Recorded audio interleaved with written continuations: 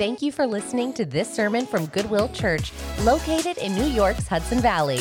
Goodwill Church is on a mission to be a hub of revival in the Northeast and beyond. For more information about our church, please visit goodwillchurch.org. Now, here's the sermon. Well, I trust everyone had a great Christmas. Looking forward to a New Year's celebration.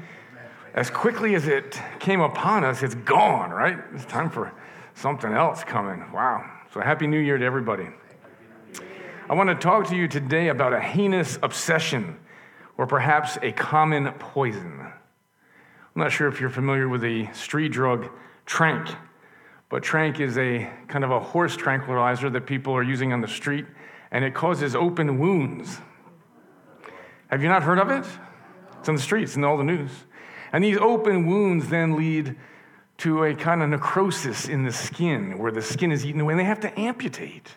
You would think that people would stop taking the drug Trank, or it's called the zombie drug, because it gets to the point where they have to have an amputation, and then it becomes fatal. It's a poison. It's a heinous obsession. But I want to talk to you today about a poison that's right here in our church. A heinous obsession that all of us struggle with, that all of us wrestle with every day. There is this poison that affects all of us, and it comes in through our eyes, through our ears, through our mouths, our hands, and yes, it comes in through our minds as well. There's a poison that all of us are dealing with. Do you want to know about it? Wouldn't you want to warn your kids about it? Your loved ones, your friends, your neighbors? It paralyzes us, this poison. It leads to a purposelessness, a hopelessness, and it can lead to depression, and it can even be fatal. It saps us of our true joy and contentment. It leads to anger, poor relationships, conflict, and an animus toward others. So what is this poison? Well, I'm glad you asked, because Jeremiah talks about it in Jeremiah 2. Can we go to that one? The word of the Lord came to me saying, Jeremiah 2, go and proclaim in the hearing of all Jerusalem. This is what God says. I remember the devotion of your youth, your love as a bride, how you followed me in the desert in a land that had no vegetation. I wish you could read this in Hebrew. This is a love note.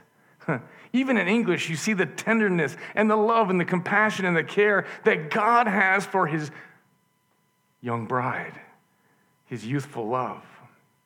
Verse 3, Israel was holy to the Lord, the first fruits of his harvest. All who ate of it incurred guilt. Disaster came upon them, declares the Lord. You know what it's like in May? That first tomato comes out of the garden. Oh, and man, you smell that tomato. You don't even want to bite into it because it just smells different than something you get at ShopRite or Stop and Shop. And then the cucumber comes out. Oh, boy. You don't know whether you're going to make it into a salad or a sandwich, but boy, it's going to be good. And God says, you were a first fruit to me when we loved each other, when we were so close and intimate. We were lovers. Verse 4. Hear the word of the Lord. Now, I'm not a math major, but I think that's the second time in this short section that God says, hear the word of the Lord. Why? Because we don't hear. We don't listen. We have spiritual amnesia and forget what God is saying. Thus says the Lord, verse 5, what wrong did your fathers find in me, that they went so far from me and went after worthless idols? And they became worthless themselves. You know what that poison is? It's idolatry. Idolatry of the heart. That's the poison that we all wrestle with.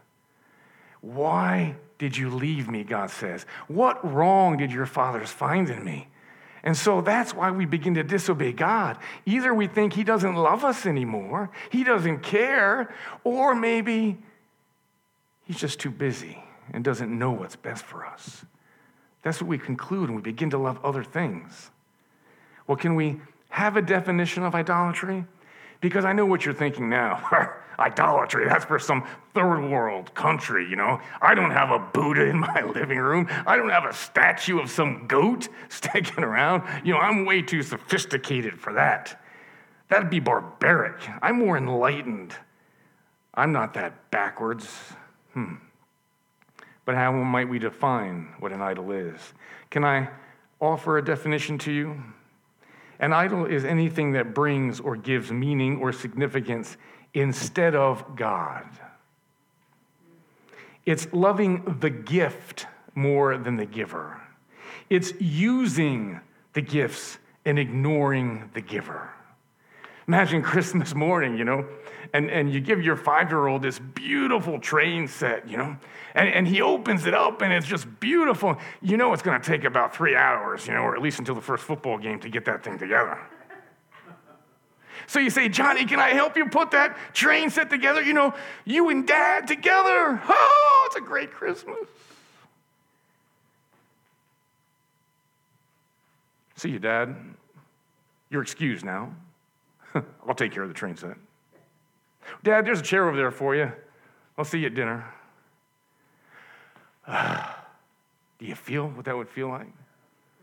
Johnny, don't you want my help? Johnny, don't you want me to be with you? Johnny, don't you need my wisdom and knowledge and experience of putting the tracks together piece by piece? Don't you know I love you and find joy in seeing you put that train set together? I want to be a part of. You can go now, Dad. That's kind of like what idolatry is. Martin Luther said our hearts are constant factories of idols. The Puritans said there are 3 categories of idols. One is position or power. The other is people. People can become idols. And the third category they used is possessions. So can I suggest some to you? Maybe some of us are wrestling with these idols now, and it becomes poisonous to us and wrecks our souls, destroys our spirits, interferes with our relationships, and robs us of our joy. Now, this is just for other people in Beacon. Nobody in this room, Sal, goes through any of these. How about respect? Now, that's one I struggle with. If I'm doing something and I get disrespected and people don't see what I've done at work or other places, boy, that puts a bee in my bonnet. Now, don't look at me with those church eyes.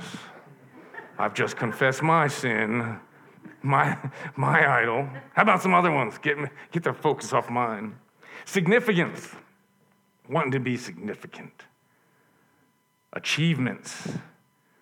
All those things we do with our kids. We have trophies and shirts and ribbons, and let's just become important by all the things that we achieve. Titles. Doctor, chief, general, CEO, CFO, manager, pastor, deacon, or bishop. How about relationships? Either I seek approval in relationships, I want people to like me, or intimacy. If I just met that special person, that special somebody, then I'd be happy. How about our 401ks, our annuities?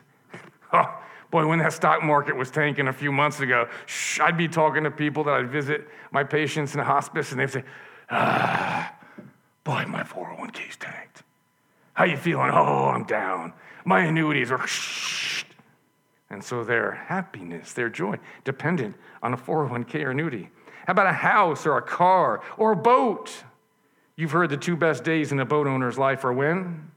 The day he buys it, Mike, go ahead, and the day he sells it, thank you. If I just had that beautiful boat for my family to go out on the weekends, my life would be perfect. Wrong. If I just had the right house in the right neighborhood, Lisa, right? If I could just buy the right house and use Lisa as my real estate agent, as pleasant and sweet as she is, my life would be heaven. And how many of us aren't driving our 2010 Toyota around, and we see the Ferrari go by?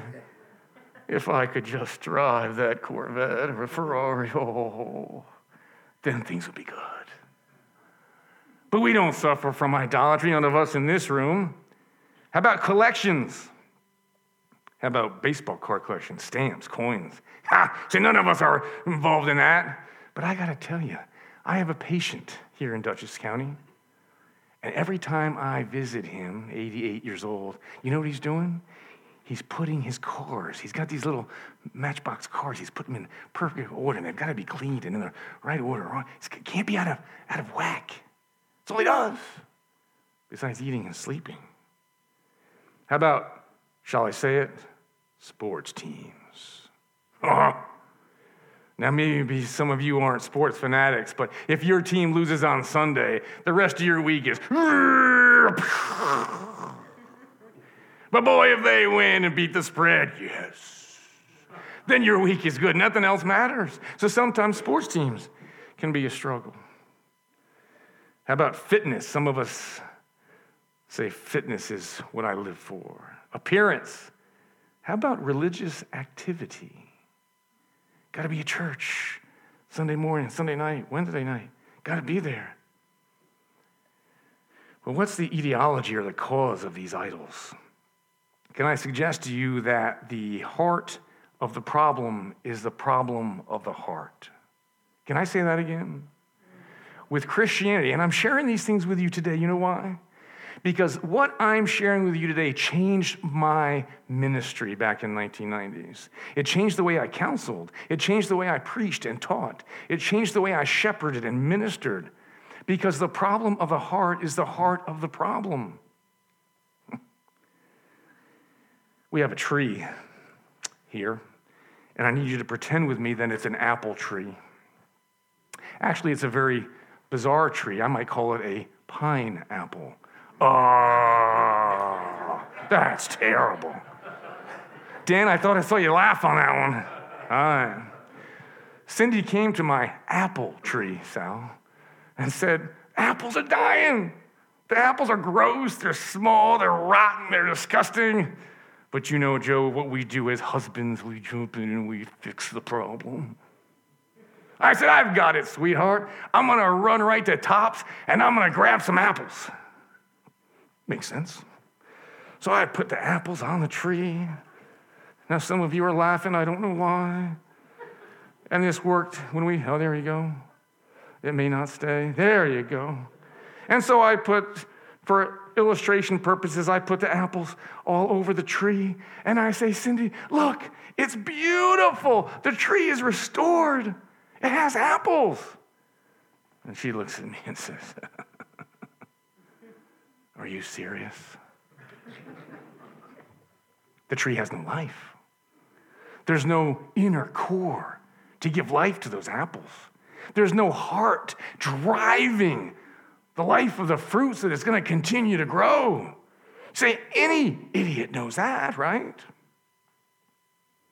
So why in the Christian life do we say, just go to church, just read the Bible, just pray more? And maybe if we do all that, the fruit will flourish. It doesn't flourish, does it, Sal? Because there's no heart, there's no life, because idols are at the core of the tree. So let's look at Jeremiah 2 again, 11 through 13. Do we have that? Let me see again. Back to Jeremiah 2. Has a nation changed its gods? Even though they are no gods at all. But my people have changed their glory for that which does not profit. You should be appalled, O heavens. Be shocked. Be utterly desolate. For my people have committed two evils. They have forsaken me, the fountain of living water, and they've carved out these cisterns for themselves, broken cisterns that can hold no water. Now, who would do that? That'd be as ridiculous as putting apples on a dead tree. And yet what we do is come up and devise idols, broken cisterns, and we think we're going to put our life and our joys and our families in these cisterns, and they leak. That's Jeremiah 11 through 13. How about Jeremiah 19 and 20? Your evil will chastise you, your apostasy will reprove you. Know and see that it's evil and bitter for you to forsake the Lord your God. The fear of me is not in you. Down to verse 20. For long ago, I broke your yoke and burst your bonds.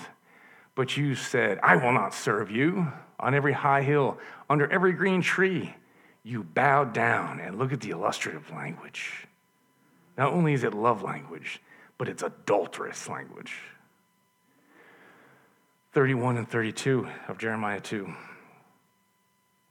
It refers to a devotion, a most intimate degree of loyalty, a faithfulness, and that God loves us in ways that we can't even begin to comprehend. And you, O generation, behold the word of the Lord. I have been a wilderness to Israel. Have I really been the land of thick darkness? Why then do my people say, we're free, and we don't need to come to you anymore? Can a virgin forget her ornaments, or a bride her attire? Yet my people have forgotten me, days without number. Spiritual amnesia. We politely neglect God through it all. And lastly, Jeremiah 2:37 is one of my favorites here. Look at the consequences of idolatry. Do we even have that? Maybe we don't have that one.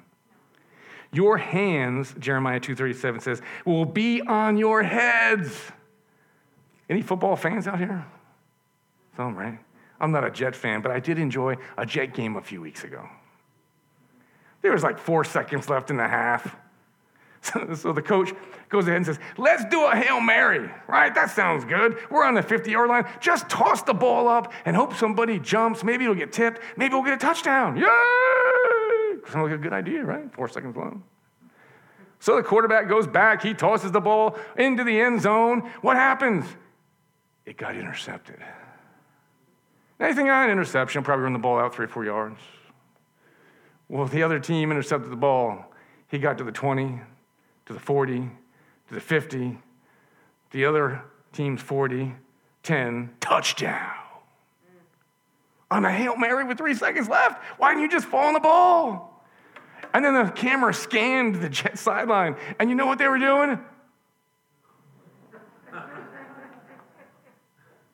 That's what idolatry is like.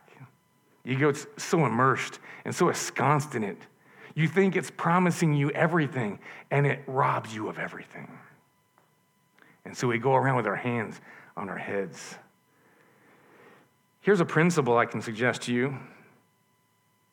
We as human beings are made in the image of God, reflecting his glory and honor, and we're able to grieve God's heart, to break God's heart, to shatter his affection like nothing else can do. Angels don't break God's heart like that. Animals don't break God's heart like that. Nature, mountains, the depths of the sea can't break God's heart. But you and I can. And so God says that's a terrible, heinous obsession. Idolatry is an awful thing, he says. Now, you really can't find a good analogy. I'm going to suggest one, Sal. In junior high, they have these dances. Terrible things, these junior high dances. Mike, did you go to these? Because in 7th, 8th grade, I looked like something from Mad Magazine. You know the dude on Mad Magazine? Yeah, freckles, the crew cut, the hair. Yeah, you're laughing, but it wasn't funny for me. It was pretty painful. But, I did the best I could. So I'd ask a young lady, let's go to the dance. And about after 19, 20, someone would go with me. So the mom would drive you and, the prospective date to the dance, And so we got there, and where'd she go? My date disappeared. Never saw her again the rest of the night. Now dancing with her friends and other people. And I'm just over here on the side. And that didn't happen just once. It happened a few times. I started not going to dances anymore. Because are you feeling me? What that might feel like? To think you were there with someone else on a date and you just get pushed to the side. God loves us with such an incredible, fantastic, tender love, a marvelous love, that when we push him to the side, it breaks his heart. He's so vulnerable with us. He's so forgiving. He's so loyal. He's so tender. There's this incomparable, marvelous love that he has for us that I can't even put into words, that we can only pray for each other, that he would show that to us, how much he loves us. And then there's another prophet, Isaiah 5, 1-5, where this poisonous, heinous obsession is repeated. 3 different major prophets. It's a major theme in Hebrew theology. Can I suggest to you that God even took one prophet, Hosea? You remember the story of Hosea? Hosea, you're my prophet. You're going to be my representative. I just want you to do one thing for me. Oh, sure, God, whatever it is. I'm doing it, and I'm a servant, and I'm your loyal friend. Yeah, I want you to marry a prostitute. What? Yeah. Marry a prostitute and have 3 kids and give them names. But you know what? She's going to continue to be unfaithful to you. Lord, got a bad ear, you know? And I thought you just said marry a prostitute. Yeah. Because I want you to be my live and living illustration that my people continue to be unfaithful to me and to love anything and everything else instead of me. Isaiah picks it up. Let me sing for another love song. Let me sing for my beloved, my love, a love song concerning my vineyard. My beloved had a vineyard on a very fertile hill. He dug it and cleared it with stones. He planted it with choice vines. He built a watchtower in the midst of it. He dug out a wine vat, a little place to store all the wine. He looked for it to yield grapes, but it yielded wild grapes, nasty grapes. And do we have 3 through 5? And now, O inhabitants of Jerusalem, judge between me and my vineyard, God says. What more was there to do? Could I have done? Here's the second question God asks in idolatry. What more could I have done? The first question, what fault did you find in me? Second question, what more could I have done? Moms and dads, grandmas and grandpas, you think you probably have asked that once or twice. What more could I have done? And the answer is nothing. What more was there to do for my vineyard? And is there verse 5 there? Yes, no, there is not verse 5. That's Isaiah. One more prophet, because I don't want you to go away empty-handed. Micah 6. Micah 6. Hear what the Lord says. Arise. I love this section because God calls his people into a court. This is a court setting. This is a legal battle here, legal language. Plead your case before me, the mountains. Plead your case before me, and let the hills hear what you have to say. Hear, mountains, the indictment of the Lord. You enduring foundations of the earth, the Lord has an indictment against his people, and he will contend with Israel. The next chart. Oh, my people, what have I done to you? How have I wearied you? So you see the third question? How have I wronged you? What more could I have done? The third question is what? What burden did I put upon you? Parents, grandparents, our kids say that to us, right? They don't love me, and or they don't know what's best for me. And when we conclude that with God, we seek something else to give us meaning and significance. It's a heinous obsession. That's Micah 6. We're going to conclude with the end of Micah 6. So here's legal language. Can we look at Anthropology 101 to help us understand idolatry? What do we know about ourselves? Who are we? And you want to put your seatbelts on for this one because you're going to be mad at me for what I'm about to say. First, who are we? We are created to worship. Now, don't get all churchy and religious on me. I like to say that in the hospice, too. I say, hey, we're created to worship, and they think, oh, we're going to liturgy now. We're going to say our fathers, we're going to sing the hymns, we're going to quote the Westminster Confession. No, you're created to worship. What do I mean by that? We want to adore something. We want to give worth to something. We want to love or be in awe of something in our lives. That's the way we're made. You're created to worship. Second, we are meaning makers. We're active agents in our world. We're always interpreting everything that goes on. Your wife will say something, your husband, your kids will act a certain way, your boss will say something, an email goes out, you're always, oh, what does that mean? What does that mean for me? What am I going to have to do with that? How's that going to affect my life? You're always making meaning out of your world. And can I suggest to you, here's where it gets violent, so. No one talks to you more than you do. Oh, I don't know. I don't think I need. Yeah. Oh, yeah. Think about it. You talk to yourself more than anybody else talks to you. Because you're always trying to make meaning of your life. You're interpreting your world. That's the way we're created. It's Anthropology 101. And here's the worst thing. No one lies to you more than you do. No, I'm honest engine right now. But think about the inner sayings of your voice. We're going to get to it in a minute. I'm going to spit in your soup, as Alfred Adler called it, right? And lastly, we're created in God's image. And I think what that means is we function, not ontologically, that we're spiritual, physical, and emotional, but I think more it's what we do. Anthony Hoekema, in his book, In His Image, relates that and explains it very, very well.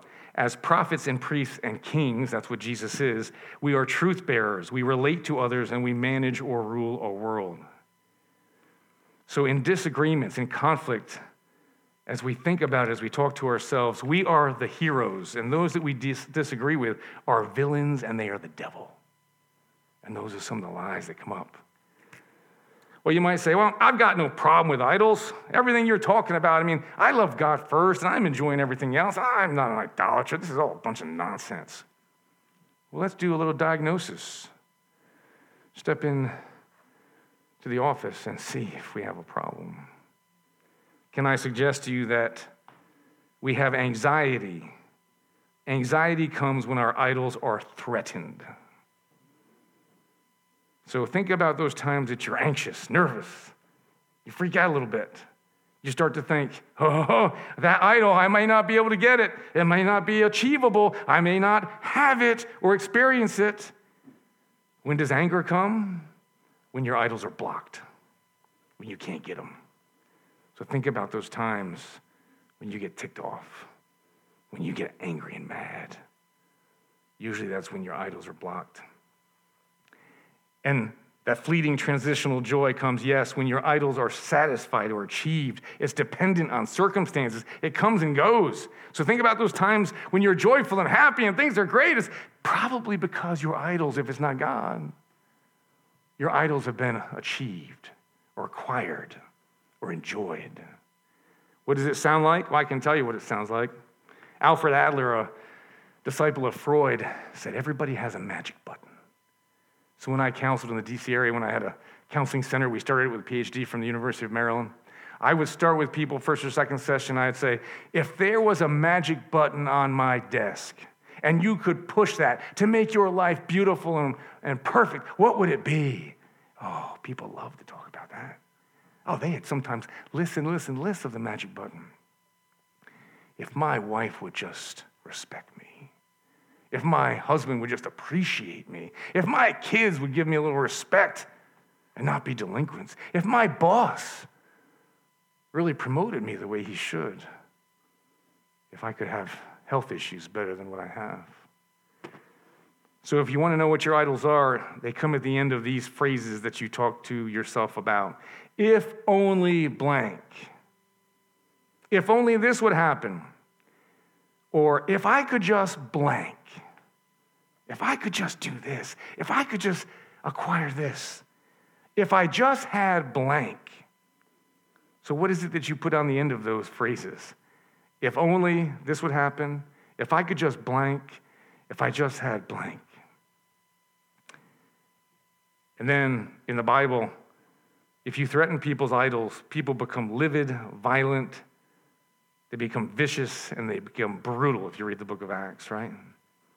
So what are some of those things? A loving spouse, as I mentioned, respectful kids, supportive boss, a house, a car, more money, better health, or if you're like me, if the Yankees could just get back to the World Series.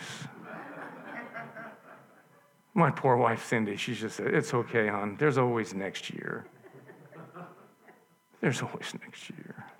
So my if only is, can the Yankees just get back? Well, what's our application or our so what today? So what? What do we do with this? I just dumped this on you. I just spit in your soup, as Alfred Adler said, probably. You're not feeling too good about, Kyle said I'm an idolater, that there's idols in my heart. And the heart of the problem is a problem of my heart. I've been putting apples on the pine tree, thinking that that's going to be a good Christian life. I've been helping kids and people under me, people that I've been teaching, people that I'm shepherding, trying to put apples from Stop and Shop on a dead tree. Why am I doing that? Well, here's our application that I can suggest to you. Proverbs 4 says, guard your heart. because out of it flow the issues of life. Another translation says, guard your heart because it is a wellspring of life. Jesus said, help me, out of the abundance of the heart, go ahead, the mouth speaks. So could we also say that out of the abundance of the heart, the feet walk and go places that they should or shouldn't go? Could I say out of the abundance of the heart, my hands act? Could I say out of the abundance of my heart, my eyes see what I want to see or look for what I want to look for? Can I suggest that we should identify and repent of the idols in our heart, those ones that have replaced God or become more important than God? Can we ask God for passion and an awe to love him, to have that life in our hearts and in our souls, and not just put live apples on a dead tree? Can I suggest to you that we find a real soul sharer? It's a weird term. Maybe it's your spouse, I hope it is. Maybe a mentor, maybe a spouse and a mentor. A discipler. We're doing a lot of discipleship with our men's group here, Sal. I know Dan's very excited. All of us are excited. Find a spouse, a mentor, a sharer to be vulnerable with, to speak deeper than surface issues, to talk about the desires of your heart, your emotions, your passions, what you worship, what you love, your desires and your joy.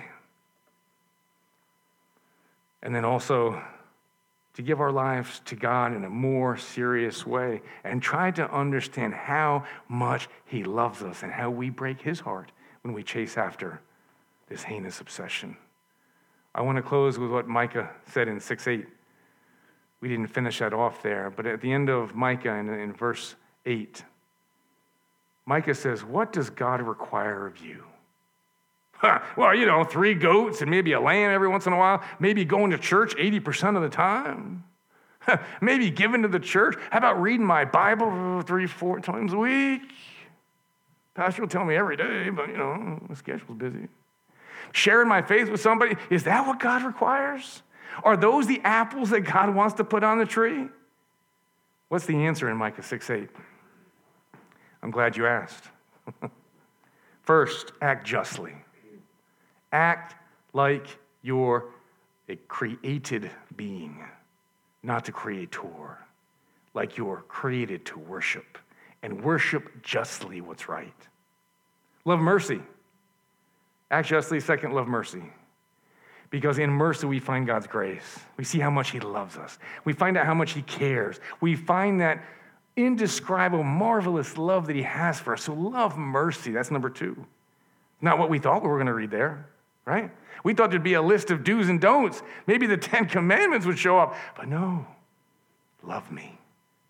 Act justly, love mercy. And lastly, walk humbly with your God. Just walk humbly with me. You know what God wants in this new year? He wants us to walk intimately and humbly with him. I'm not there yet. I'm not there yet. But boy, I want to be. And as a church, we can encourage each other to walk humbly, to act justly, and to seek mercy, and to get rid of these stinking idols in our life. Let's pray. Jesus, we confess that we're idolaters. We've concluded sometimes that you don't know what's best for us, that you don't love us. God, would you give us as individuals and a church the understanding that your love for us is beyond anything we've ever experienced, beyond anything we can ever describe.